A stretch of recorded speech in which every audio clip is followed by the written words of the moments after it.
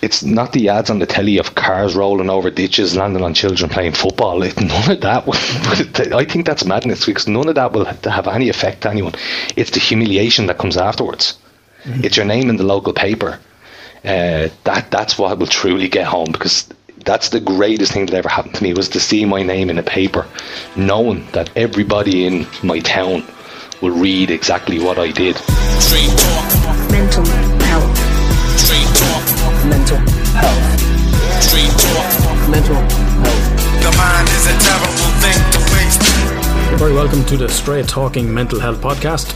It's there in the title, it's there in the artwork, it's all there, straight talking. That's what we're here to do. We're here to straight talk mental health, talk openly, break the stigma as much as possible. We like to talk about our own experiences, and we being myself, Alan Clark, aka the Samuel L. Jackson of psychotherapy motherfuckers, and Miss Slippy Helen, aka Michelle Maguire, coming in hot on episode number 3 from hosting duties. How are you, dude? Can I just say that my name is actually Michelle Maguire, aka Slippy Helen. And not to me. You'll always be Slippy Helen. Name is not Slippy Helen, and then also known as Michelle Maguire. Other people call her Michelle. No, weirdos. I don't know. whatever they are like. But so this week we're talking alcohol. We're talking to Dave Dunn. Dave is going to tell us his story, his own issues with alcohol in the past, how he manages his alcohol use at the moment. But before we get into that, if you're just checking us out for the first time, or even if it's not your first time checking us out, we're on all the social media. Don't be afraid to look us up. Don't be afraid to slide into the DMs. You can catch us on the social media on Twitter at STR8, number 8, Talking Pod. We're on Facebook, we're on Instagram. You can check out the website, stmhpodcast.com. If you got a story to tell, if you want to reach out to us about a topic, email us at hello@stmhpodcast.com, or slide into the DMs. We're cool with that. Michelle, you cool with people sliding into the DMs? On that front? Sure. Once it's not in a creepy fashion, like sliding in going, here's the link to the live show. We don't want any of that. Yeah, no dick pics. Hold the dick pics. Our advice on this show is wait to be asked. Wait to be asked. No unsolicited dick pics, lads. Yeah. So, to kick things off on any of the show, we always do a little bit of a check-in with ourselves. We try to model these conversations around mental health, of what's been going on with us, how we've been feeling, what's been going on in our worlds. Ms. Michelle Maguire, not Slippy Helen, what's been going on with you this week, buddy? You weren't the best when I spoke to you earlier. You're a changed woman. No, I was a bit unwell today. I had a great week, was busy at work, and then I had a bit of a mishap with my medication today, so I was a bit unwell, and I had actually vomited my guts up just before I was talking to you, and then I was like, I got a voice message off it, and I was like, I'm dying. There is no way she's recorded. It's like, I'll do the interview, I'll take it, buddy, I'll step up. You're like, no, it'll be grand. I was like, she is not going to be fucking grand. She is dying. Yeah, I feel a bit off my nut, but other than that, I'm feeling much better. So, look, I think that I just seem to be experiencing a lot more side effects of late, which is something I'm going to raise with my doctor. You know, that's the medication. I'm a bit, I guess, sorry, I'm rarely stuck for words. I'm trying to articulate this correctly. I guess I don't really like to talk about it much on here, because my fear is that neither you or I are a psychiatrist, and we're certainly not pharmacologists, and I have experienced people who I know in my life who really needed medication and wouldn't take it, and I'm probably alive because of the medication I took. Do you know what I mean? Do I need it now? No. Can I just stop today? No. That's the downside. But it most likely, not just the medication, but it most likely saved my life. Yeah. So I just, sometimes I'm concerned about ethics, I guess, when talking about medication. Does that make sense? Because I feel like there is a bit of a negative stigma towards taking medication already. Yeah, absolutely. Yeah, and I've seen. I think people are a bit like, oh, you don't need that now. That's fucking madness. And I just sometimes you do. Do you find that there's do you find that there's a bit of a stigma maybe? Oh yeah. Oh Jesus, clients absolutely. That you have that they're like. Yeah, absolutely. I've had people who've been literally diagnosed with, borderline, ADHD, bipolar, and they refuse to take it. Oh, I refuse to take medication. Big pharma, they're just trying to push, you know. And that's really important that you say that, because those are psychiatric illnesses. And like whatever about me with like depression and anxiety, like they 100% need to take medication. And it is. And, you know, look, it's obviously it's a case by case basis. Are you in a weaning process now? Is that where you're at? Is that the difficulty, or changing, or? No, I just forgot to take my medication. And for some reason, I was always tended to be quite sensitive to it. Anyway, like initially when I was first on it, I could miss it. I could be like day 3 or 4 before I'd start experiencing. Yeah. And that would remind me. I'd be like, oh my God, when did I last take that? What day is today? And then I'd be like, oh my God, it's Friday. And I'd realise I hadn't taken it all week. Now, I didn't take my medication this morning. I usually take it about 6 a.m. when I wake up. And at lunchtime, I stood up and started feeling really not. And I stood up, and I didn't stand up too quickly, but it's like, that's how it first starts for me. And then I start becoming light sensitive, and then I start developing real nausea. And I thought, Jesus. And I said, you know, I'll be fine. I'll wait till I get home. And then I just kept getting worse really quickly. So I went down to the local pharmacist where I work, and he's very good. And I said, look, I forgot my medication. I need some emergency medication. And he gave me one, and I took it. And normally I can write it out, and that works, but it has not worked today. So I'm still currently at this present time experiencing nausea, brain fog. Like I feel, to describe it, it's like being a bit drunk but with your mind. Does that make sense? Like my vision is all a bit weird. Like I can see, and the nausea is a bit better since I got sick. But can I just say for people that listen, there is a minute delay with Michelle. It's not the medication. That's a technical issue. So when you're hearing a slight delay, she's not going, the fuck am I saying? It is a technical issue. she's not that much off her nut. This is going to be a really exciting episode for me to listen back to. I'll be like, oh my God. It's technical. I promise people it's technical. Yeah. Why didn't you call that one off? But no, apart from that, right, and I'll be absolutely fine by tomorrow. I had a great week, really enjoying work. Like just having one of those weeks where really lucky, buzzing, going to work in the mornings and having meaningful days, I guess. So it's been good. How's your week been? Oh yeah, what are you doing for work now? Are you okay to talk that? Are you still in the veterinary field? Yeah, I work for a veterinary practice in town, and I'm like a practice coordinator basically. Probably, like I don't like the word manager, but yeah, practice coordinator, and I do everything. It's a small team, so sometimes I hold a dog and help in my old nursing role, and I answer the phone and greet all the clients, and then I do a lot of the marketing side of it, so a lot of social and digital marketing, and then from a business point of view, then obviously, you know, focus on the growth and where the business is going from that side. But it's a really, really fantastic team, and the lady I work for, Mairead, is just very inspirational person. Brilliant. She's really, really great. I really enjoy working for her, and the team are fabulous. So yeah, nice thing to be able to say. Not something everyone can say, so it's good. That's nice. Yeah, I'm glad to hear that, buddy. Yeah. Before we get into what else is going on, we had some correspondence. Excuse me. So we had, I'm not going to name this individual just in case. I haven't had an opportunity to reply to them, but I think this is probably something that many people will relate to. The person will know obviously when they hear this message back. Hi, I'm really enjoying your podcasts. I'm going through hell at the moment with a combination of paranoia, anxiety, low self-esteem. I've recently began counselling, just 2 sessions so far. I don't find it any benefit so far. I'm not sure if I have a connection with the therapist or if I need to give it more time. I'm wondering would medication be more beneficial. Every day is so hard, especially at work where I live in fear of what people think of me or that people are talking about me. I'm riddled with anxiety when I get home, replaying every move of the day. Just thought you would be able to steer me in the right direction. I like your quote at the end of the low self-esteem week. You don't have to love yourself, you just try to tolerate yourself. I'm trying but feel pretty shit a lot of the time. Should have added I'm a 43-year-old married mum of 3 of the most wonderful boys. Probably a bit pathetic that I feel this way, but I am desperate to try and feel a bit better. What's it like for you to hear that, Michelle? I feel like that poor lady needs help. Yeah. And I'm not the person. Yeah, nor am I, because I don't know the individual circumstances. Yeah, I think she should go and speak to make an appointment. Yeah, I suppose what I am a professional in and what I can speak of is on the counselling side of things. But as she had asked a question around medication, and Michelle touched on it there, and just allow me to add the caveat: we are not here to give you mental health advice. We are not responsible for your mental health, nor are we responsible for your physical health. That is a responsibility you need to take on yourself. We are here to provide the information. We're here to provide people stories. Take from that what you may, but you need to take responsibility for your own mental health. So whether that is reaching out to a professional, reaching out to a GP, reaching out to someone who may know more. So we can't address individual cases. So, but I can address that around.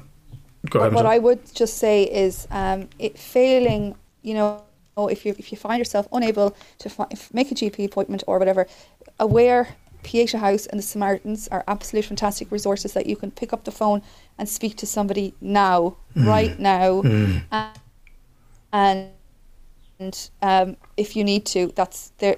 Ring those numbers. We can put them in the show notes or whatever, but those are... You can get them. Everyone can get them. Yeah. It's Google. Just Google them. It's a 2-second Google. Yeah. Yeah, that's it. And they might then be able to help you if you need imminent help. But other than that, absolutely. In terms of the, we hear the low self-esteem and we hear the paranoia and the anxiety, and I think, particularly evident in that message is, that it's probably a bit pathetic that I feel this way.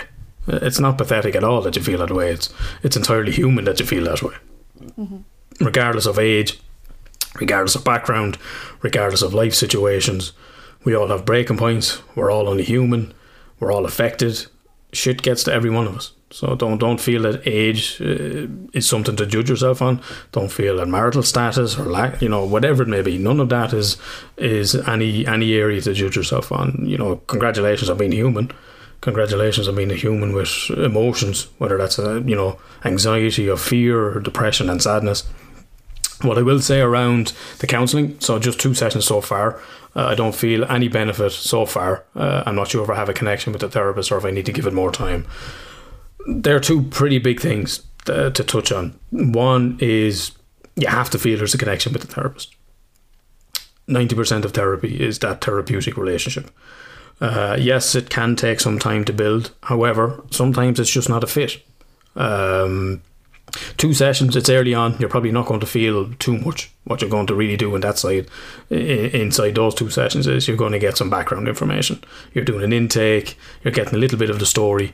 Usually, in the experience that I say to people in new clients, I always go through my spiel at the start. I go through all the formalities, and I will say to them that there can be what's called a flight to health. So there's some resistance that comes up within those early sessions of therapy, and that's the first 2 sessions surface. You're scratching the surface, and that's when people are grand. I'm okay to tell you where I'm from. I'm okay to tell you what brings me here.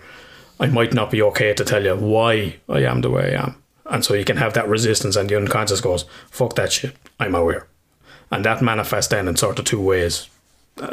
I've literally said this fucking hundreds and hundreds and hundreds of times. So one is what's called a flight to health, and the way I describe this to clients is, so what that looks like is you come in here after 2 sessions and go, grand, now Alan, I'm sorted, you're the right lad. And what I say is, I'm not that much of a right lad. I'm good, but I'm not that good. You're not going to do a whole lot in 2 sessions, depending on the presenting issues. In a situation like that, around the depression, anxiety, self-esteem, you're at nothing with 2 sessions. That's that there's a lot of work in there. And the other form of resistance then is your typical resistance. This load of shite, no, waste of money, waste of time. I'm not getting anything out of this. So what I'd say to that individual is maybe give it a couple more sessions. I'd say at least probably give it 2 more sessions. That'll give you a sense of, okay, I'm not just clicking with this individual. If that is the case, just find someone else. Don't write off therapy. Don't write off counselling because that person didn't click. Find someone that you do click with, and you'll know that. And I think for me, it's one of my strengths that I can develop a rapport from early on, and that's where you can build everything else from. So give it a couple of more sessions. See if it does feel like a click. If it doesn't, find someone else. So I hope that answers the correspondence. As I says, I'm not going to name names. It's there's a lot of personal details in there, and I will reach out to that individual directly by message. We got it just before we come on to record, so I just wanted to address it because I know other people may be in a similar experience, similar situation, and just I suppose that there's some general advice that can be offered around that. So that's the correspondence. So you've been doing all right. You've got a job you're enjoying at the minute. A bit foggy at the minute, but outside of that, doing all right. Doing pretty good, yeah? Yeah, not a bother. Getting into the groove of things. We had Malachy on last week. Yeah, it's good. Enjoyed Malachy's chat. Yeah, I found it really interesting. I thought he had a very interesting life. Yeah, I'd say he'd have some stories. Remember, everybody does. Yeah, one of the things. Lockdown is not even in his top 10 of weird experiences in life. And I was, as I was listening back, I was like, hang on, he went into 88. He went into for treatment and stuff like that, like, and he was in north of England, so he's probably involved in the whole Manchester fucking northern music scene, rave scene, drug scene. I can imagine the stories that Malachy has from that time of the 80s. Yeah. Yeah. Interesting. Yeah, for anyone. Any smiles and riles for you? I do. Yeah, I have a few things going on. First of all, what I need to do is I need to give a shout out to Aisling's cousin Owen, who started listening to the podcast. Aisling put him onto the podcast. Aisling put him onto the podcast, telling him, "Oh, listen to this episode where I don't know if you heard it, Michelle, where I had to tell the story of how I was waking up in the middle of the night terrified of shitting the bed after she put the fucking fear of God into me just before I went to sleep." Did you hear that story? No. It was my not birthday sure weekend. I want to either. No, I didn't. I can assure you, I did not have an accident in the bed. For anyone else that didn't catch it. So Aisling's first weekend down here, I was like, was it my birthday weekend? It was my birthday weekend. I said, I'll make homemade pizza. You know, I did everything, made the dough, the whole lot, and I was fucking working on this. I got, mozzarella and stuff like that. And mozzarella really seems to affect my stomach. And I forget that because I don't eat it an awful lot. So I'm in bed and I was like, oh, jeez, fucking my stomach was killing me. I was in bits. She's like, you alright? I was like, I think it's just that mozzarella. Like, it just, it's really not sitting with me. And she was like, oh, well, as long as you don't poop the bed on top of me, I think we'll be alright. I was like, and she turns over and goes to sleep. That infiltrates into my unconscious. I'm waking up in the middle of the night when I can sleep, fucking panicked, going, oh my God, did I have an accident? And I'm having to fucking check myself. So she thought this was hilarious. I'd be going, ha ha ha, you think that's hilarious, but there's actually a real chance that I might shit the bed. But you know what? And you know how she's the one, she's like, it would have been alright. Under those circumstances, that's alright. I was like, wow, how do you can't break up with someone that says that to you, like. Not sure I'd be as sound as that. No, but, she's pretty sound. But she put her cousin Owen onto the podcast. Owen, I know from, I was going, Owen, and he goes, alright, Ali. He calls me Ali. And she goes, oh, he was laughing, he was in fucking bits here. And he's like, wait, what? And I was like, oh my God, what have I been saying? She's like, oh, I told him about that episode. And I was like, oh, you dickhead. I was like, so that's the first thing he listens to the podcast. But she said now he's a big fan and he's telling everyone about the podcast. So I have to give a shout out to Owen. Thanks, welcome aboard, Owen. I'll see you at the weekend. I'll give you a wave. Aisling, of course, threw me under the bus in a different sense, and now her family know that I lived in fear of shitting the bed for my birthday. Happy birthday to me. Bad enough I was having to get up at 3 o'clock in the morning to take painkillers, but now you all know that about me, so you're welcome, world. So I have to get that out of the way. I'll tell you what was going on with me. I had a bad old day last week. We recorded last Thursday, and I was really affected. I had a really, really bad evening. We joked about Thursday night after when we were finished recording. After our Jesus, here we go. It's my fault. No, it's not your fault at all. Not at all. None of it's your fault. But it was kind of triggered by we had the joke of going, Alan curses, Alan's a grown up, blah blah blah blah, and that was grand. So we were having a bit of crack around that, and I'd had a couple of discussions as well that day with people. And for anyone that's just checking in, I'm recently diagnosed with Asperger's. Autism spectrum disorder. It's not called Asperger's anymore, but for the majority of people, they understand high function Asperger's. So at times I can be quite blunt. It's never intentional. At times, as you listen to this podcast, I can say things that are inappropriate. It's never malicious. It's just my brain just goes so fast that sometimes I kind of can't catch up with myself. And a couple of other things were mentioned to me, but it really got to me. It really got to me that how I am is a problem and can be a problem for people. And What do you mean? The swearing? not this, no, but like I said, that was just a small part of it, but it was that, I could be quite blunt. I'd said something. There was something else that happened that day, and it just kind of started this bit of a downward spiral for me as I'm still trying to come to terms with where I am, where I begin, where the autism begins, and it really got into me for a couple of hours.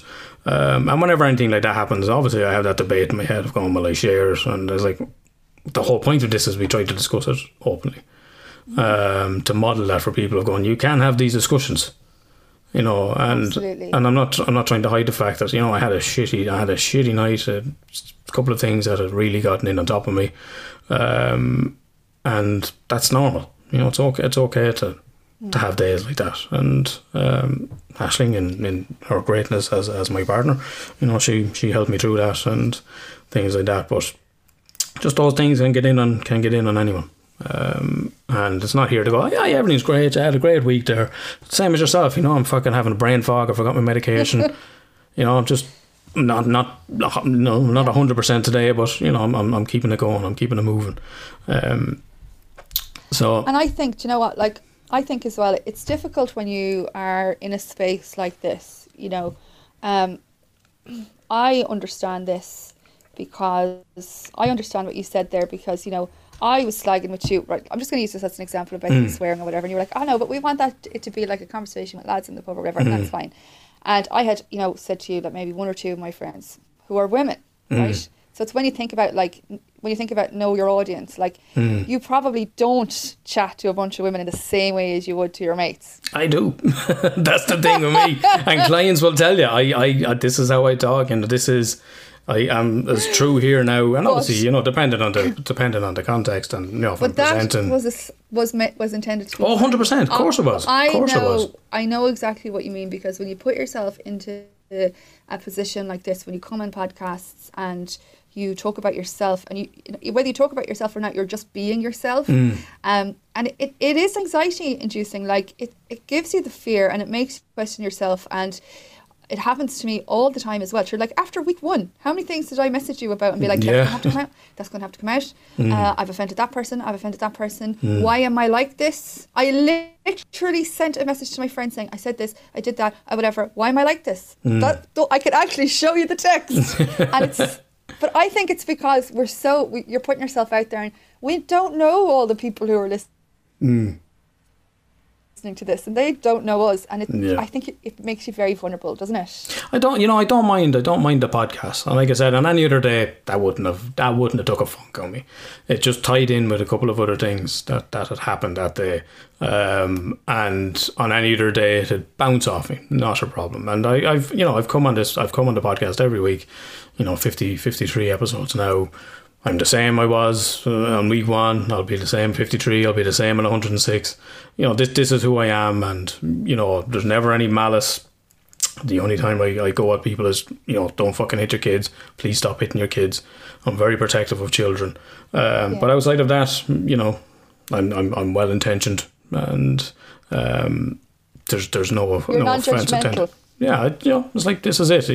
Everyone knows we're having the crack. Like, don't fucking take everything we say as.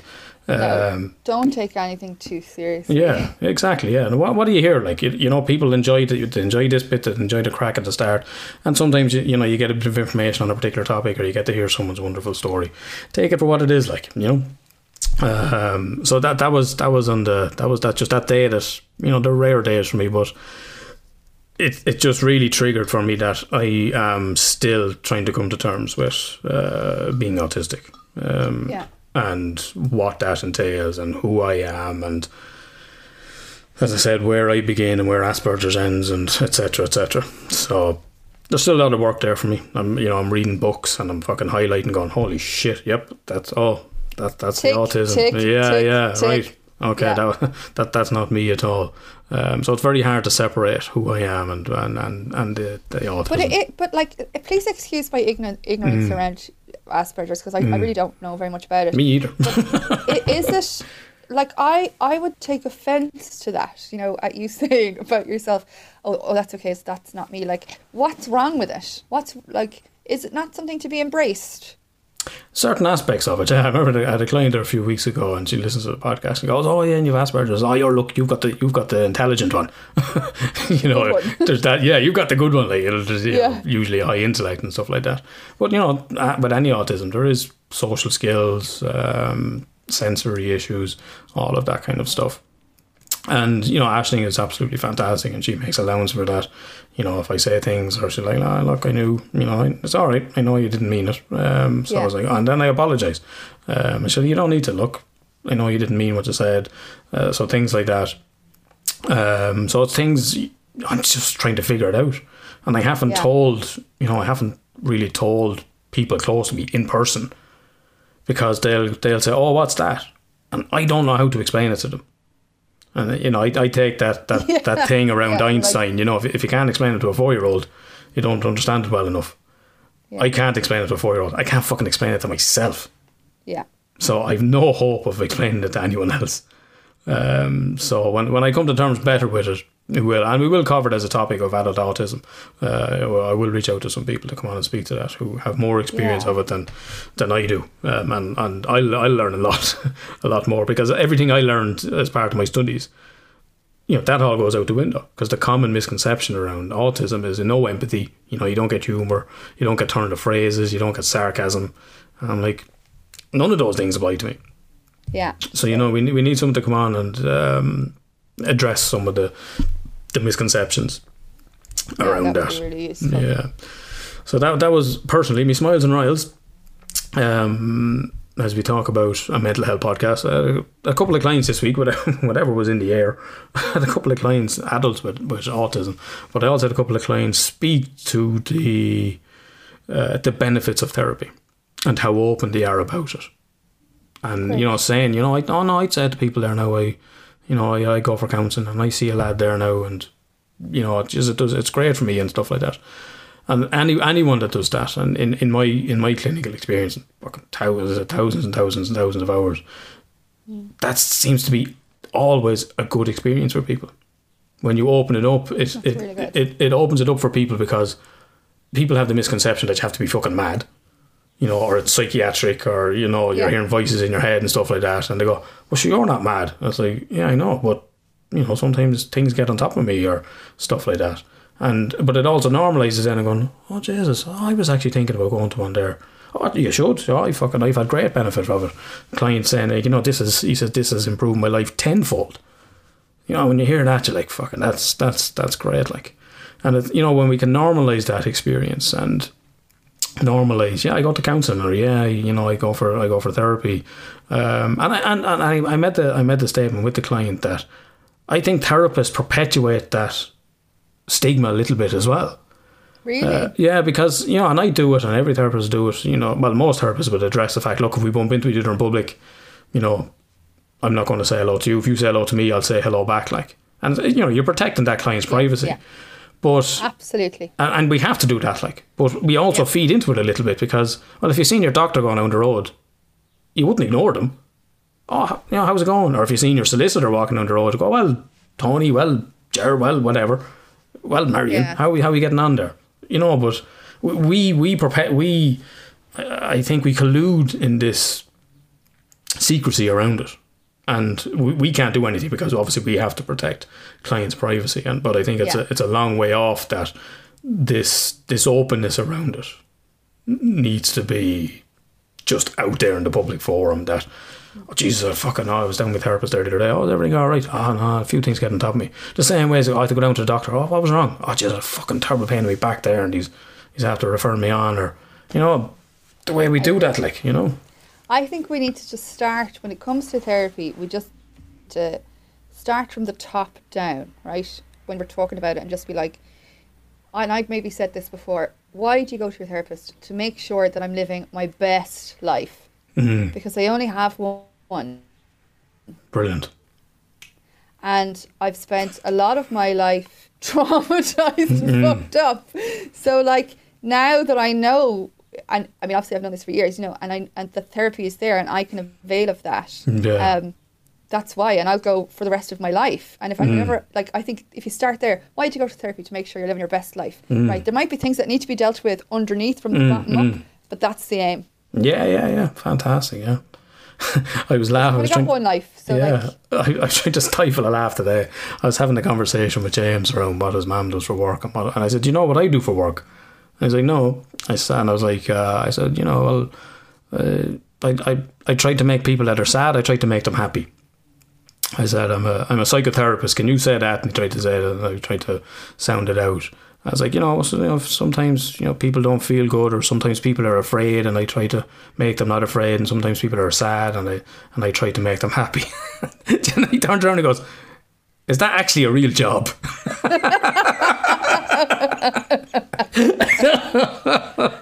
Yes, it is. How do you think I buy all of your things? I was like, I said, do you are you happy? He goes, "Yeah, I think so." I said, "Well, sometimes you feel a little bit sad." He's like, "Yeah." I was like, "Well, sometimes people feel sad for a long time," and I try to help them with that. But so even a 5-year-old, my own 5-year-old, is dismissive of my job. Not at all. So that was a little smile for me today. My others, my smiles then, I don't really have any riles. That kind of day was a bad day for me. That was my rile. I started listening to, for people that don't know, me and you are big Formula One heads. I started listening to the Formula One podcast. Have you heard it? Beyond the Grid? No, but I have listened to On the Marbles. Oh, what's that one? I don't know them. Which is another podcast. That is the Channel 4 presenters, so David Coulthard and DC. The Welsh guy and what you call, Jesus, what's his name? That young, was the F3 driver that lost both his legs, the English. Oh, driver. Billy, what's his name? Billy Monger. Billy Monger, yeah. Well, he was on it last week, but so I have listened to that a few times, but no. Yeah, I listened to I started listening to the official Formula One podcast called Beyond Grid, and I started from the very beginning, and the first one is with Lewis Hamilton. I really struggle with Hamilton. I go from, there's a part of me that admires him, and there's a part of me that just thinks he's a sack and disingenuous. For anyone that doesn't follow Formula One, whenever he's being interviewed after being on the podium or winning the race, which is basically every fucking weekend, Mercedes have dominated over the last 7 years. Every circuit they go to, they're the greatest fans in the world. We're in Brazil, the Brazilian fans are the greatest in the world. You said that to the fucking Italians last week. You said it to the Brits the week before. But he told a very interesting story, and it was around as he was go-karting and stuff when he was in school, and his school principal made no allowance for that. This was what he was trying to do, and he would go off. There'd be races at the weekend, so he'd never be in on a Friday, and he'd come in on a Monday, and the principal gave him detention for the full day, which entailed sitting outside his office, and that's it. Just sat in the hallway for the 6 or 7 hours. So obviously he was trying to catch up on schoolwork and stuff, and then as well, but it's just the principal showed no consideration to the fact that, actually this kid is actually very good at this, and but he said then when he signed for McLaren as a young driver, as a kid, they got him a tutor for before and after school that helped with him, so you can kind of see where. And then he was saying that there was adults when he was racing, adults coming up to a child and go, "You're no good, you need to give this up, this isn't but this isn't for you." He experienced a lot of racism, He did, but I remember seeing something before, and some journalists come out and said yes, he experienced that, but he also experiences the benefit of being black, because many people wanted to jump on the fact that here was this champion in the different formulas that is black. Yeah, but now. Do you know what I mean? No, but this was through the early formulas as well, Yeah, but he spoke about the race. I heard him speaking about the racism he endured, and that was what he was talking about when he mentioned grown men coming up. Oh yeah. It wasn't because it was straight up racism. He's the only black man in Formula One. End story. No, well, when he was talking about this in this interview anyway. And one thing I have to say is I don't particularly I don't particularly love him myself, but I do admire what he's trying to do now. Oh, yeah, how he's yeah. trying to change. Totally, yeah. and But he he's was saying this was when he fantastic. was a kid. You know, this was when he was a young kid, and adults were coming up and going, "Look, you're no good." Like there were parents of competitors, and obviously they were just trying to psychologically fucking intimidate a child. Like, but you know Mental. that'd make you fairly bitter. Like, and it can be a powerful motivator as well. Like, oh, I'll fucking prove them wrong.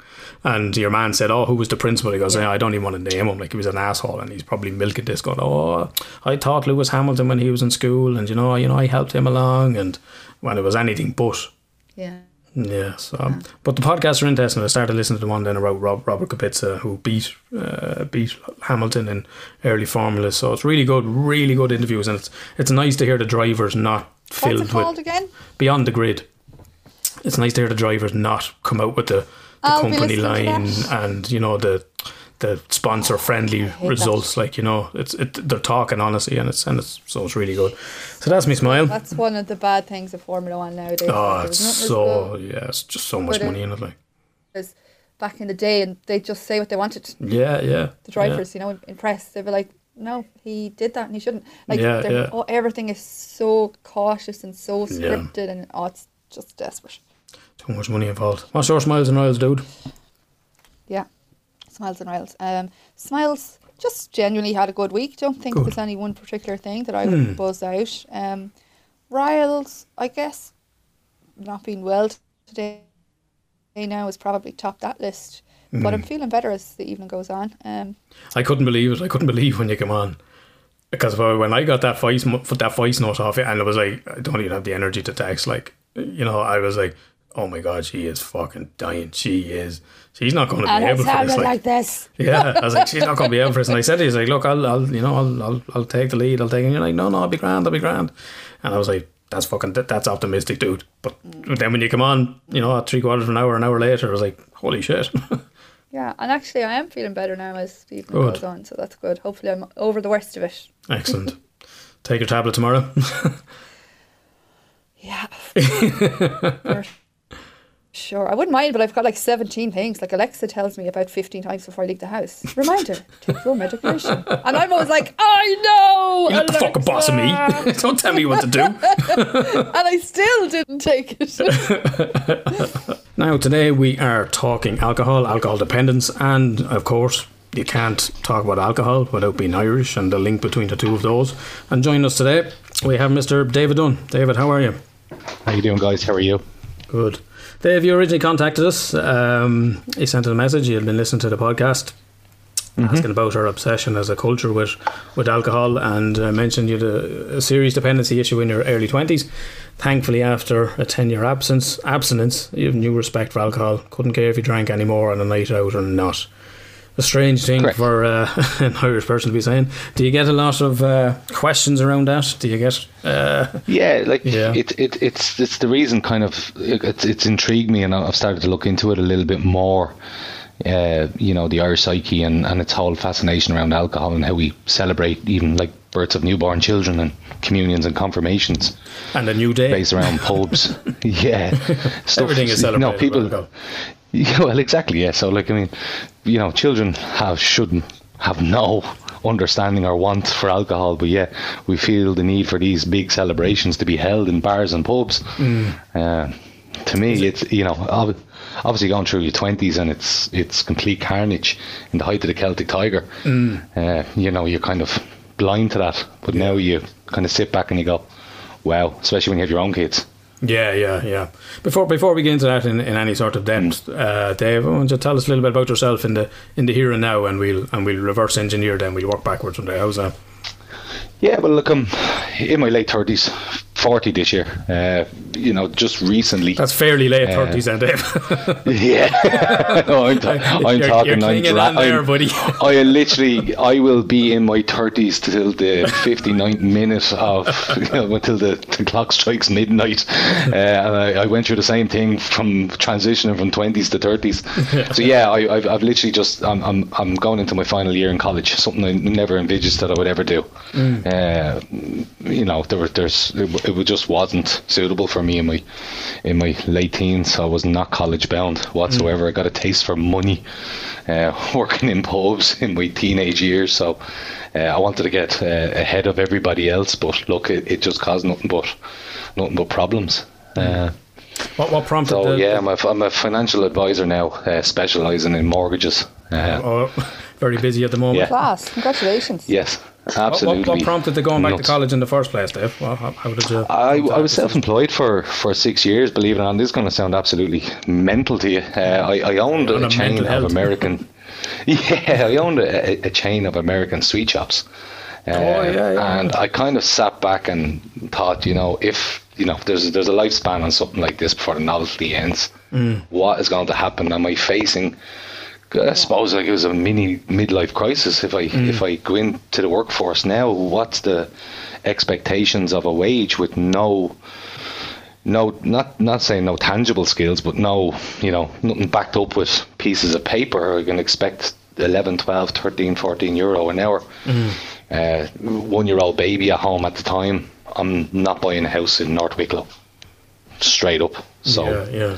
It was a kind of a chance meeting that someone offered me a position that came with a college degree, which I just took with both hands, took a gamble, and thankfully it's really starting to pay off now. Good. Wow, that's class. Yeah. So That's where I am today. working in the pubs as a young lad? That was your intro to it, or? Yeah, like there's wouldn't like there's nothing atypical of anybody else. It was just growing up in the 80s. Father wasn't a roaring alcoholic. I came from a loving home. Not saying I wouldn't want for anything. I'm talking typical 80s.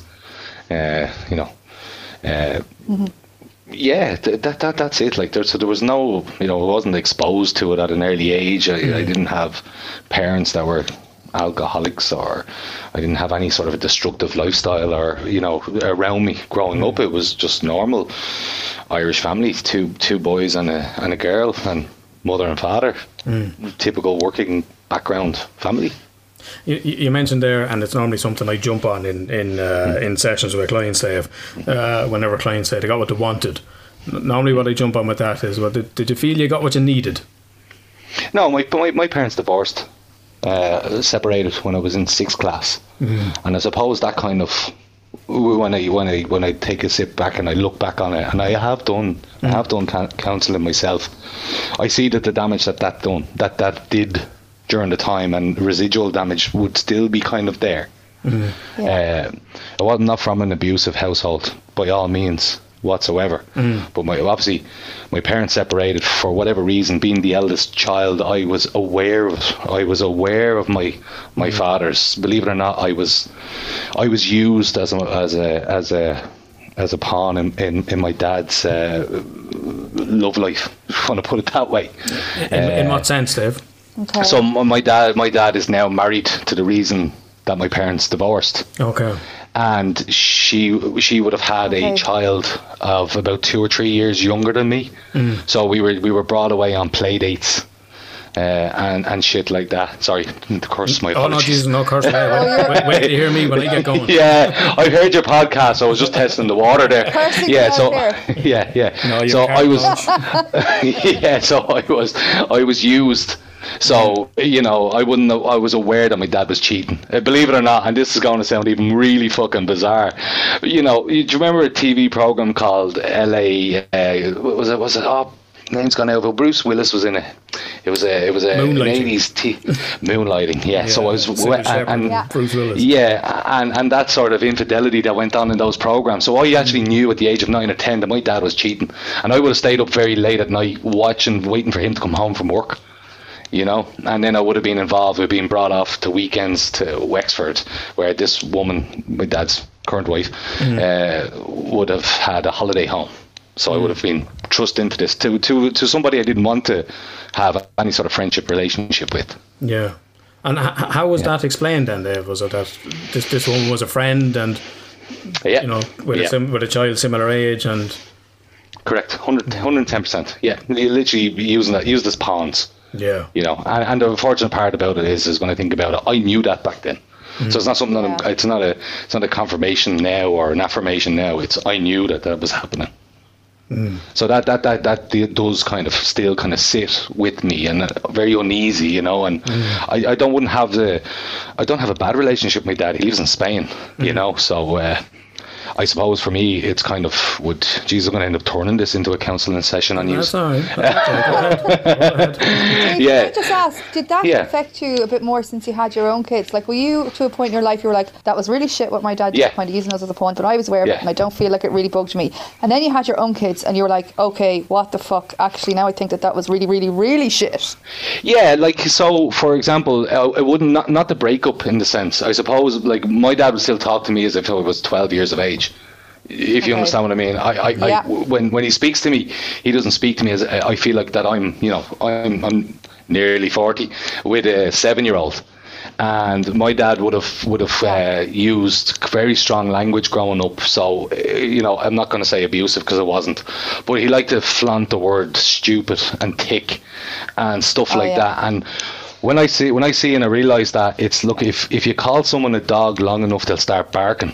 So I firmly believed I was an idiot growing up. It wasn't until my parents actually separated that I blossomed. No, I went mental. I'm talking bleached the hair, ears were pierced. It was like kind of like a mini version of us turning our back on the Catholic Church. I went full blown. I was destined to be a member of Westlife, you know, or take that. Westlife's a bit of a compliment. I'm a bit older, but yeah, I was bleaching the hair and I was getting ears pierced. I got my first tattoo at 16. This sort of thing, you know. I completely came out of myself. Because you know, if I had got an earring, I would have been called, you know yourself, I don't want to use any kind of derogatory language, but we're talking about language of the 90s. This sort of stuff, you know.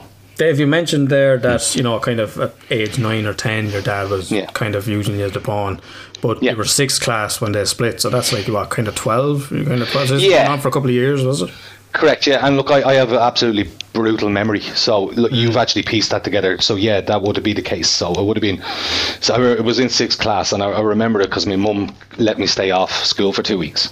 You know, while what that all went around. Now, and she didn't expose us to any of it. You know, she didn't expose us to any of the venomous or the really, really angry arguments. You know.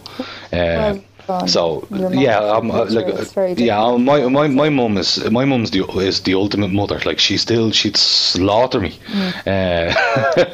you know. But she would be the opposite to what I had grown up. So she would be full of encouragement. Get into college, go look at new careers, constantly. And believe it or not, that kind of had a really weird thing because I was going, oh no, I really like my fucking job. I don't want to leave, you know.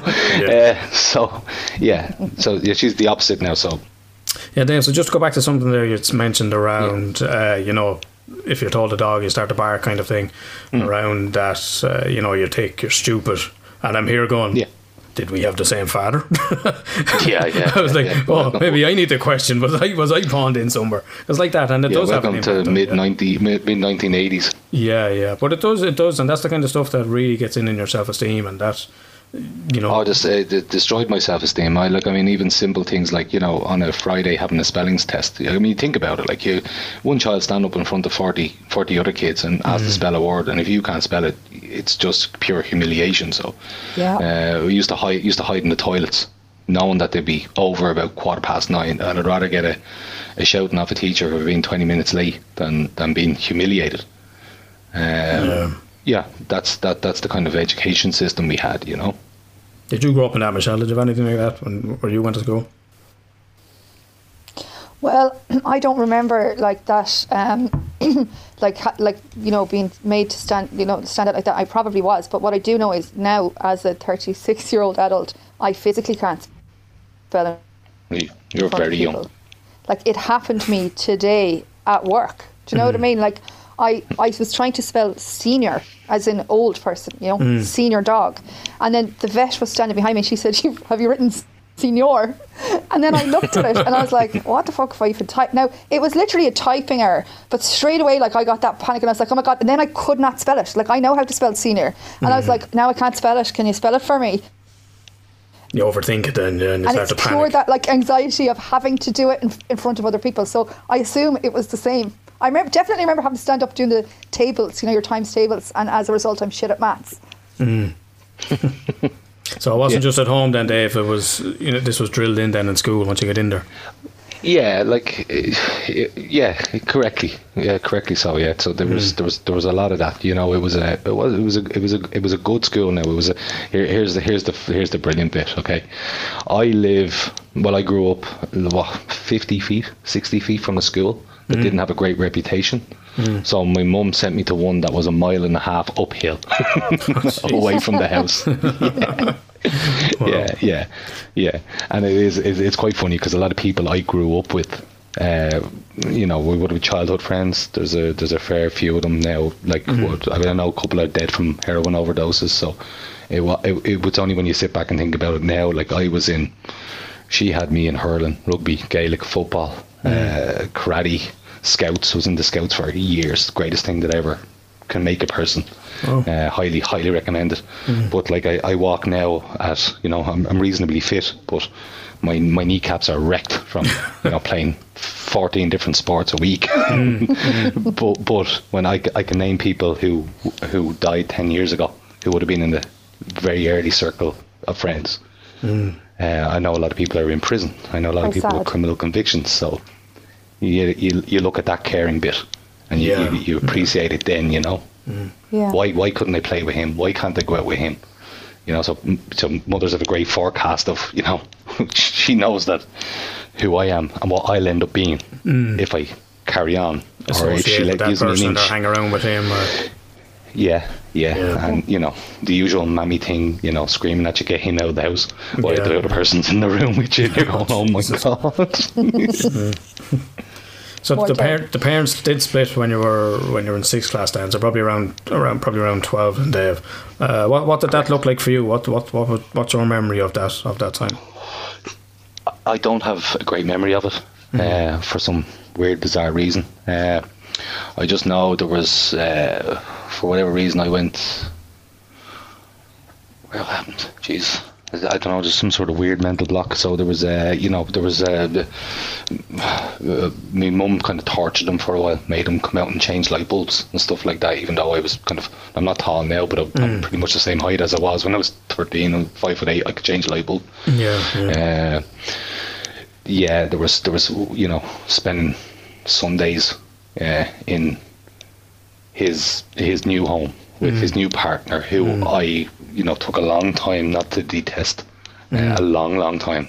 And then I took it out on her son as well. I hated him as well. No, they wouldn't have been aware of this hatred or anger or anything like that. But so that blaming them for the ending of your family and their marriage fell 100% on her and not really much on him.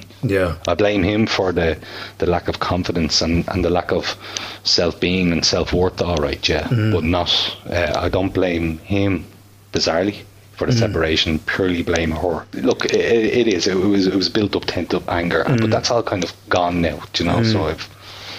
How much of that then? Dogs lie. Yeah, how much of that then do you feel fed into your own issues with alcohol then, Dave, or did it, or what do you think fueled that addiction for you? Or how did it start? Can we go back to that? How did the alcoholism start? I suppose.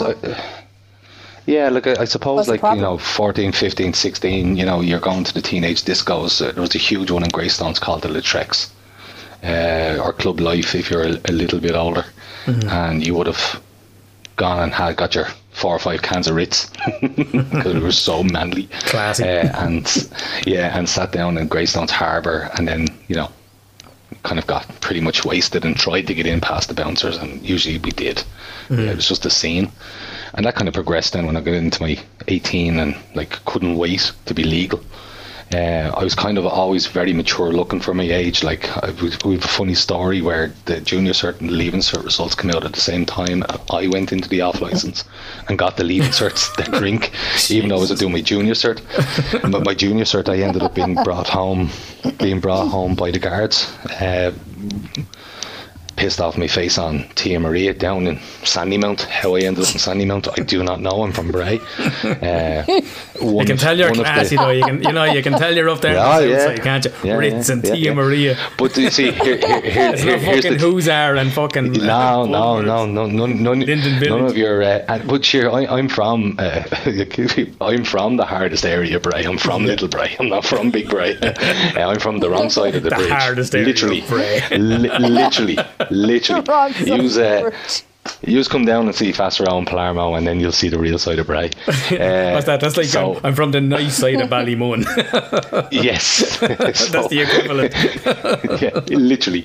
So, but one of the people my mum had always warned me about, try to keep me away from, and I rebelled against. He went and assaulted a fellow with a screwdriver. So, That's the reason we got brought home with a special branch. Wow. And when we got into the house, of course, I was, full of defence. And the guard, the greatest thing that ever happened to me, the guard went over, he grabbed me by the scruff of the neck and literally screamed in my face so much that I was petrified. So warning signs were always there, but they were ignored. Then, you transgress into your 18s, 19s, and then you're legal.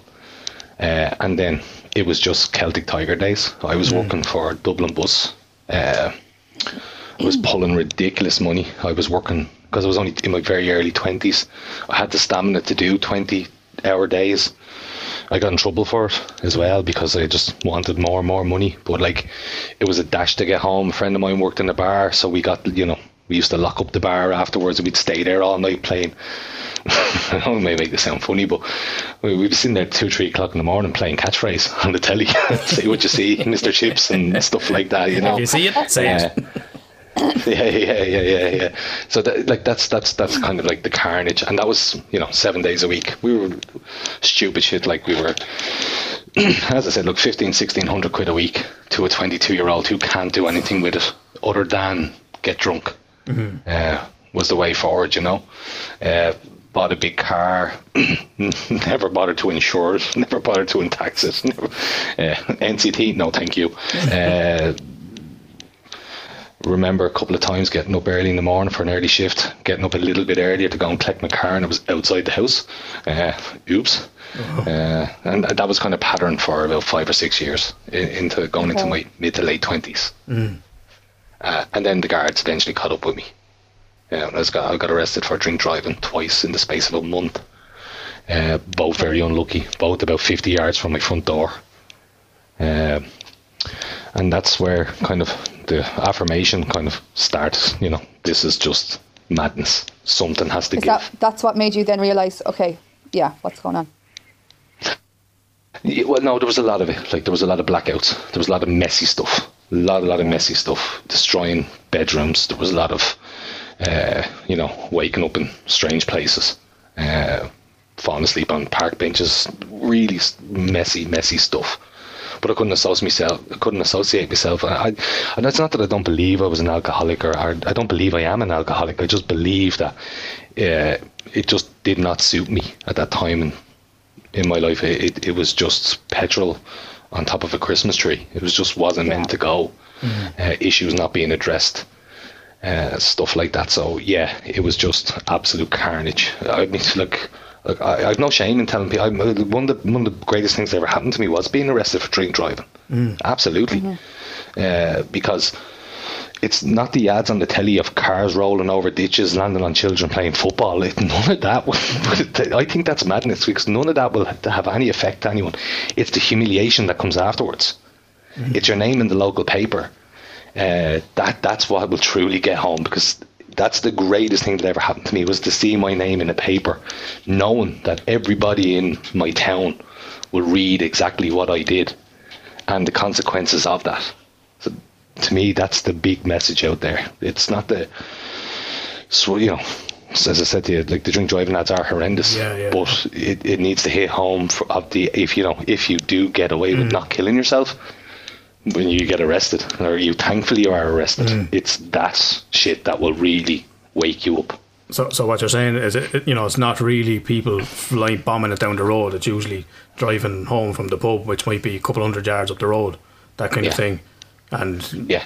But And the not absolute only life- that, not life- that, car flipping or anything like that, but No. that shame and that humiliation of being arrested, your name in the paper, so everyone I've kind of known. in my early 20s, kind of like when I was facing 2 court cases, there was a very high possibility of loss of I lost a job in Dublin Bus. Obviously, didn't have a license. I was never drunk driving a bus. Just get that disclaimer out there quickly. I had the responsibility not to do that. There wasn't that much of a dependency on it. It was more functioning alcoholism, just to find somewhere to go in the evening, because I couldn't sit at home and do nothing. It's like as you said, it's the loss of the job, public humiliation, people constantly talking about you, people you don't speak to on a regular basis stopping you going, Jesus, I seen you in the Bray People last week. That sort of stuff. That's the real, when you get into that does serious damage. What impact did that have on you then, Dave? Well, basically after the second time I was arrested the day before Stevens's Day, and Christmas again, Day? the day before. Oh, sorry, the day before Christmas Eve. My apologies. Right, yeah. So we decided. That's a roundabout way of saying Christmas Day. Yeah. So the day before Christmas Eve, we decided that early in the morning, Stocious, it'd be a great idea to go into Georgia Street and get a kebab from Bray. Yeah, as you do. Kebabs out there are brilliant. So we decided Fair spin. So first spin, made it in all the way in and all the way out, and then coming along the N11, bang, I was obviously, guards pulled me, done, dusted. I had the greatest bit of luck. I woke up that morning and I made an appointment to go see my GP, and she knew the situation. So my GP had been kind of working with me on it, and she's brilliant. She was absolutely brilliant, and she said, right, I'm going to give you, this is going back 2 weeks before that now, so we'll go back 2 weeks before I was arrested. You're going to do a really cool monologue if this was a film and look great on the screen. So 2 weeks ago I went to her and I kind of said, look, my mother forced me to her, believe it or not. She ordered me down, or she was throwing me out of the house. So she said, look, Dave, I'm going to give you a test. She says, I'm going to allow you to have three pints a day. That's your allowance. And I want to see how you get on with that. Sure. After the first day, I owed the next week about 10 points. So yeah, I was borrowing from the week to come. So it just wasn't manageable. She says, Dave, look, just straight up, look, there's no kind of easy way to define what someone may classify themselves as an alcoholic. I think you're probably a functioning alcoholic, but addiction wise, I don't know. And she said, look, it's all kind of about yourself, your person. So she put me in touch with a member of the AA and said, look, go have a coffee with him tomorrow. So I went and had a coffee. I was expecting this guy, your stereotypical tramp. That sounds that's the kind of horrible way of use of the language, but that was my expectations. Yeah. This guy pulled up in a brand new 5 Series BMW, suited and booted. And I said, you're not Richard, are you? He said, I am, yeah. I said, fuck off. he said, I said, because I was expecting him to be drunk. It's the weirdest fucking thing ever. So we went for a coffee. We started having to sit down and chat, and he says, what's social life like? I said, it's in bits. I said, every time we go out, we have rows. He said, if you don't drink, if you go out on a night out, would you have a row? No. And I swear to God, it was like the clouds lifted. I can't get it. It was a pure affirmation. It was just someone to tell me that didn't have a vested interest in me, or didn't have an opinion on me. Said, you can go out tonight with your other half and have a good night and not drink. And I went, fuck yeah, I can, can't I? If I don't drink. So yeah, it was slowly. I did go to AA for a while, but it kind of wasn't for me. It saved my life. It saved my life, 100%. Owe it everything, but it just wasn't for me. I went for about 3 years, but I think I was just replacing a need with another need. It wasn't for you, but yet you stuck it out for 3 years, Dave. Yeah, 100%, because I had lost a job and I had nowhere to go. I was looking for something. and that's, when things started falling back into place, and I stopped going, and then I was not going more. I was out of it more than I was ever in it. Yeah. Again, people have different needs, and I would highly recommend anybody, even considering, or anyone with any sort of issues, whether it be NA or so. Thankfully, I never had any affiliation or any use of any sort of drugs. Seek out those, because they are fabulous, and it was great, but it just wasn't for me, because all I was doing was replacing something with another. But I started getting into small little internal communities within there as well, and I was giving talks in school.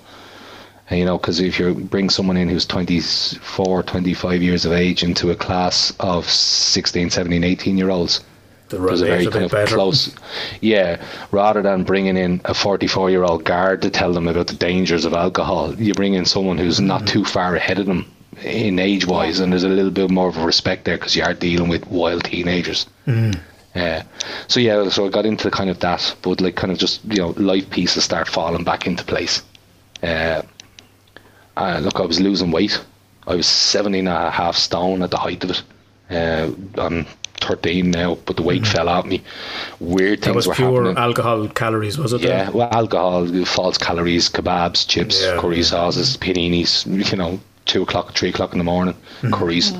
My liver count was horrendous, very high.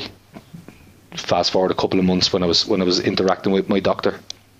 Before she set me up with the guy in the AA, she did a liver count 3-4 months later, 100% repaired. Don't know where I'm kind of going all over the place on these guys. I'm jumping back and forth. So no, that makes sense. So you, let's just recap then. So you met the guy in A&A, and in A&A. Well, I met a few in A&E as well. What's it called? AA. Alcoholics Anonymous. So for anyone that listened last week, we had Maliki talk about the 12-step programs that helped him with his addiction. So the AA and NA, which would be Narcotics Anonymous, GA, Gamblers Anonymous, they all kind of basically follow that 12-step program. 12-step program. I never did it, believe it or not. You didn't do the steps?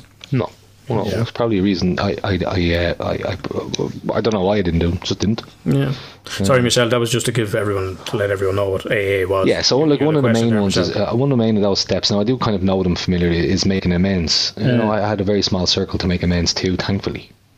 My mum, my partner, my younger brother and sister. So look, I think the amends that was made there wasn't made in a sincere, I'm sorry. It was more the progression of me getting better was the amends that I made to make their lives even more easier, and for me to be more tolerable, or them to be more tolerable to me, so sorry, I got sidetracked there.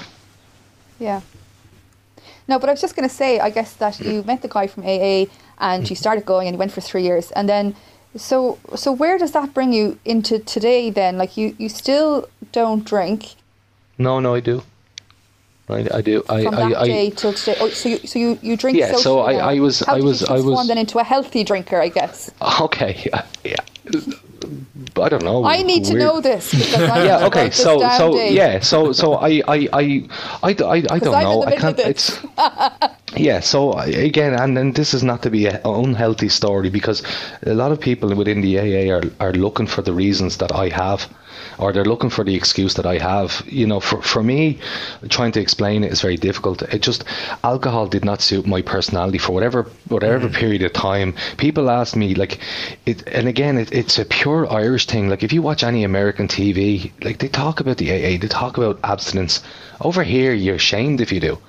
So I found it very difficult to go out and people were going, I used to hide drinks. So if I was out, with my partner and our friends, or if I was out with my own mates, I'd be ordering almost kind of camouflage alcohol drinks. I would be ordering tonic water with lime to make it look like I was drinking gin and tonic, or I'd order a bottle of Lucozade to make it look like I was drinking cider, because people constantly question you. It's like there's something wrong with you that you don't drink. And that is the thing that gets me the most about Ireland. If you walk down any main street in France or Barcelona or wherever in Europe, and you see a group of guys going for a walk, they could be going to a coffee shop. If you see a group of lads in there walking down any sort of main street outside of obviously lockdown, they're going on the piss. Yeah. So it's trying to decipher the unhealthy relationship we have. So what happened to me and how I ended up having the odd few. Now, I had a drink, I had 4 bottles of beer at a party, now, a socially distanced party, so, relax, on Saturday. The last time I had something to drink was November last year. Yeah. So I don't have that urge anymore. I don't have the, maybe it's a maturity. I don't know. It's, I don't have the urge to go out and get, slaughtered. Shit-faced. I get, like, you know yourself, like, I don't know your situation, say you know yourself. For me, it was the goo. I couldn't have one sociable drink or 2 sociable drinks. I had to go out, I had to go to the nightclub, I had to be out there, and I had to cause pure carnage. So now for me, it's 2 or 3 beers and I just go home. It's quite bizarre. The transformation has taken me by shock. So my sister got married in Croatia a good few years back, about 3 or 4 years back, and I got really pissed off with the amount of people asking me why I didn't drink. So we were all out at a night out, complete strangers, because they would have been on her husband's side, who I had no clue, constantly questioning me about why I don't drink. You're not drinking, you're not, you having a drink? No, I don't drink, no. So I literally said, sorry, can I get a bottle of beer? I had a bottle of beer, and then I had 2 and 3 bottles of beer, and then I went home to our place we were staying. The next day was the same, couple of drinks, and then I think when we came back from Croatia, I think again I didn't drink for about a year after that. So now it's kind of, with me, it's take it or leave it. I don't home drink. I don't get it. No, I don't deny anyone any drink. My partner's very, she likes a glass, she likes a bottle a glass, she likes a bottle of wine. I'm pretty much like most people. But to me, I don't get it. I'd rather be out socially having a drink. I suppose I'm an extremely sociable drinker. You know, when people give those medical reports and the doctor asks you, do you smoke? I know I socially smoke a drink, even though I smoke 20 a day. I genuinely sociable drink. I would only go if we were going out on a staff night out, or once in a blue moon. So like I drank, when I think about it, I think I had 4 occasions last year for the whole year that I had something to drink. And I just recognise now when I've had too much, and I literally Scarlet Pimpernel out the door, I'm gone. Give it the Irish goodbye. Normally I would struggle through benders to the point that where I have drank myself sober. I have a couple of occasions where I remember that. We've kind of touched on it a couple of times on the podcast, myself and Peter, in the past, that, and obviously we've touched on the Irish attitude toward alcohol, and, we kind of half jokingly, made that joke of, if someone's not drinking, say, what's wrong with you? Oh, you're on an antibiotic. Or else, you must have had a problem with the drink. Yeah, and it's shamed. But outside of that, it's like, sure, you can have one. And even like that, I have a problem with the drink. You can have one. Sure, fucking 1 or 2 won't kill you. Like, it's constantly kind of forced on you to indulge in it and engage. And, there's rare that people go, oh, Jesus, fucking fair play to you. Well done, yeah. Just, do you want a Coke, or can I get you a Lucozade or something like that? It's like, sure, fucking 1 won't kill you. You can have the 1. Or, it's very much pushed with an agenda. But I wonder, is that the same now for young people, like people in their 18, 19, 20? Yeah, I for me, we're all relatively around the same age, so it would have been the same. But like, is it the same now for the younger generation? Are they a bit more continental than we were? Do you know? Well, if I can speak from clinical practice, what I'd say is now it's just Coke. Yeah, that's what's changed. Instead. Now cocaine is just rampant. So it's less I have no experience with drugs. Like heroin was a scourge of where I grew up. All right, and that was drilled into you, the dangers of that, thankfully. And as I said to you, if I wasn't in A&E from some rugby tackle, I was punching the head off a fella on the hurling pitch. That's just the cotton wool. Did you find I sport grew up wrapped around? Did you find sport as an outlet for maybe some of the aggression or some of that anger that might have been there from the break? Yeah, because like I'm a stocky guy. I'm only 5'9", but like I was 5'9" since I was 13. So yeah, like they never lashed out. I never lashed out, and I wouldn't have ever considered myself a bit of a bully. You kind of suppose there's a kind of a jock in there, if you excuse the American kind of phrase of it.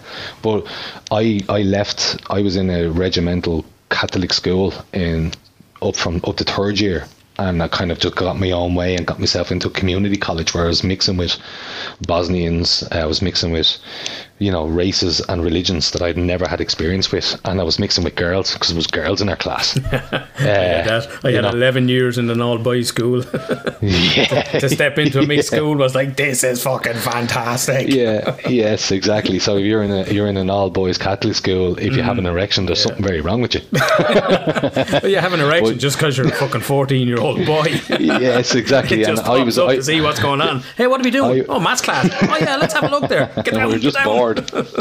So I was mixing with like Jehovah's Witnesses, and they were the most stunning women I have ever set my eyes on. They were absolutely beautiful girls, and we still have great connections with them. And then you heard they were celibate, and you're going, what? What's that Suddenly mean? they weren't that good looking anymore. Yeah, they got ugly very quick. But no, and I, that's where I started to flower. But then, unfortunately, as teenagers do, you go into the rebellious stage. And no, I didn't take it. I wasn't an aggressive person. No, I can't imagine. I hope I fucking wasn't. I don't think I owe many people an apology for my early teen years. But yeah, like that would have been my mum protecting me from the heroin scourge, Yeah. So you've got to the point now, Dave. You overcame that alcohol abuse, and let's be honest, by all kind of descriptions, alcoholism. Meeting the criteria of what you described. Not being able to go out without drinking. An important part of your life, abusing drinking more, not able to have the 3 as the doctor, and I think that's maybe what the doctor was doing with you. Let's try on 3. Oh yeah, I knew what she was doing from the very beginning. She said that to me. She's, I'm going to let you have 3 a day. I want to see how that goes. And after the first week when I reconnected with her, she said, "How'd you get on?" I said, I can't drink for the next 4 months because the amount that I owe the following. She said that was her litmus test for me. Yeah. But you've got to the point now where you're able to have a healthy relationship with alcohol, and it's a social drink, it's a few drinks, knowing it's a respect now. An absolute respect. And I think that's the issue that underpins the Irish attitude to alcohol. Is it's not treated with respect. It's abused, like. Yeah, but even if you consider, it is abused, and then the people that try to make a difference in their life, they're doubly abused because they're made to feel that there is something broken within them. Yeah. Do you think that is as because it reflects on perhaps the others that can't give it up, or I've often put a thought into that, not saying that there would be enablers or anything like that, or like your typical drug pusher or anything like that, but I often thought of the personalities that, I don't know, people are very uncomfortable drinking around someone that doesn't drink as well. Extremely uncomfortable. I've had a few, no, I wouldn't say run-ins now or anything like that, but I've had a few people, the old quip, you're going to fucking remember everything, aren't you? I've had that. I wouldn't be a huge drinker myself, and wouldn't bother me to go out in the night without drinking, and I've definitely had that. And I've probably been the person who said that. Michelle, you touched on it a little bit before, I think in episode 1 of your first episode around, you use alcohol yourself to sleep through what you were going through. You kind of developed a little bit of a dependence on it. Well, it wasn't so much a dependence as in I was working Monday to Friday, and I wasn't drinking during the week. Does that make sense? Yeah. But at the weekend I would absolutely drink, so I could not feel an emotion, or I was self-medicating. Do you know what I mean? But I was in a lot of I was very distressed at the time. Do you know, like it's probably before I was put on medication or really so on counsellors, and there's a lot of weird shit had gone on in my life. So, I knew I was doing it though. Do you know what I mean? Like it wasn't like it was purposeful. Does that make sense? It was very self-destructive. Like I knew that. Would you relate to any of that, Dave? Yeah, 100%. I don't know if I was using it as a crutch for anything that I'd gone through. I now recognise it was probably the reason I did it. My weird thing, like I try to tell it, like anyone that asks me about my abstinence and stuff like that, particularly at the very beginning, is the one thing I remember the most, like after I gave it up is when I found it harder to sleep. I had the most bizarrest, vivid dreams where I had to literally wake up, reassure myself that I actually wasn't pissed, that I hadn't pissed the bed, that I hadn't done something stupid. My doctor, again, she was brilliant, because the first thing I went looking for was sleeping tablets. She told me to get the fuck out of her office. You're not replacing one thing with another. And Like, those are classic symptoms of withdrawal. Those are maybe, classic symptoms of withdrawal. because They are, no matter what you're on. Like, I've experienced those from taking sleeping tablets. From that exact what you're saying, like waking up, mental dreams, like just not knowing what's going on, from taking sleeping tablets for a few days. It's desperate. So I don't know if I don't know if you want to call it what sort of kind of treatment program I was on. It was kind of I connected with the Bray Community Addiction Team, so I did a bit of counselling in there with them, and the holistic therapies were great. I got acupuncture, or auricular acupuncture, and massages. So I caused all this damage on society, and it cost to the guards. And yes, I was getting massaged for it on a Thursday morning. Fabulous service, absolutely fantastic service. Great. Well, it's good to hear that you've found that proper relationship with alcohol at the moment. They have normally. I get thrown under the bus for words of inspiration or alternative quotes or mottos or life philosophies that may help people, but when we have a guest on, I get to put that out to them. Is there any words of wisdom you offer, or any motto you live by, or any words of inspiration you can give to people from your life experience? Yeah, look, I mean, it wouldn't be a part of a motto. It's kind of a life affirmation. I wasn't ready for school at 18, 19, or 17, 18, 19. I genuinely wasn't. I truly believe, give education a chance now, before you're never too old. Yeah. I can't believe I'm doing this. I am the second oldest person in my class. It's one day a week. It's online for what I'm doing. It's 1 day a week. It's online. It's a paid apprenticeship as well. So if you have the opportunity where, obviously, look, there has to be a lot of supports there in relation to finance as well, depending on your current needs. Even if you can do something, even at night, you can really, really improve your financial situation. Now, it's a coincidence that I'm a financial planner. I'm not giving a financial planner speech. I'm giving a genuine one. If you feel, don't let a job, get you down. Don't let it drag you down. If you even, doesn't matter what it is. I can't believe I'm doing this now. I'm going to, have a degree at 40 years of age. Wow. And being the eldest, it's never too old to do it. Yeah. Because it's brilliant. If I was to go out there tomorrow into the workforce with nothing, I'm looking at 11, 12 euro an hour. That's no disrespect to anybody that earns that. But if you want to try and, buy a home, whatever, it's going to be not possible with the housing crisis. So, the middle income levels are out there, and they're only a Thursday night for a couple of hours. They genuinely are. So education, that's massively your, so. It was something I completely disrespected, and I wasn't able for, but now I'm mature enough to. Yeah, I was the same. I was 33. I was 33 when I went back to study, to study. Yeah, so absolutely, I certainly agree with it's self-improvement is the most important thing to me now. I can't get enough. I can't wait to do another one. God knows, a bit of a fucking masochist, Dave. yeah. But you see, the thing is, this is where it is. There's a lot of courses out there that you can do to obtain a degree or a diploma. They're tailored to school leavers. Yeah. So you've done the shit that they're fucking learning about. So you walk through it. So you've got to remember that there's a lot of stuff that's being tailored out there for 16, 17, 18 year olds. I did a course, like part of my degree, there was a syllabus on fucking management. I was an area manager for O2. Like, I walked that. So that's the stuff.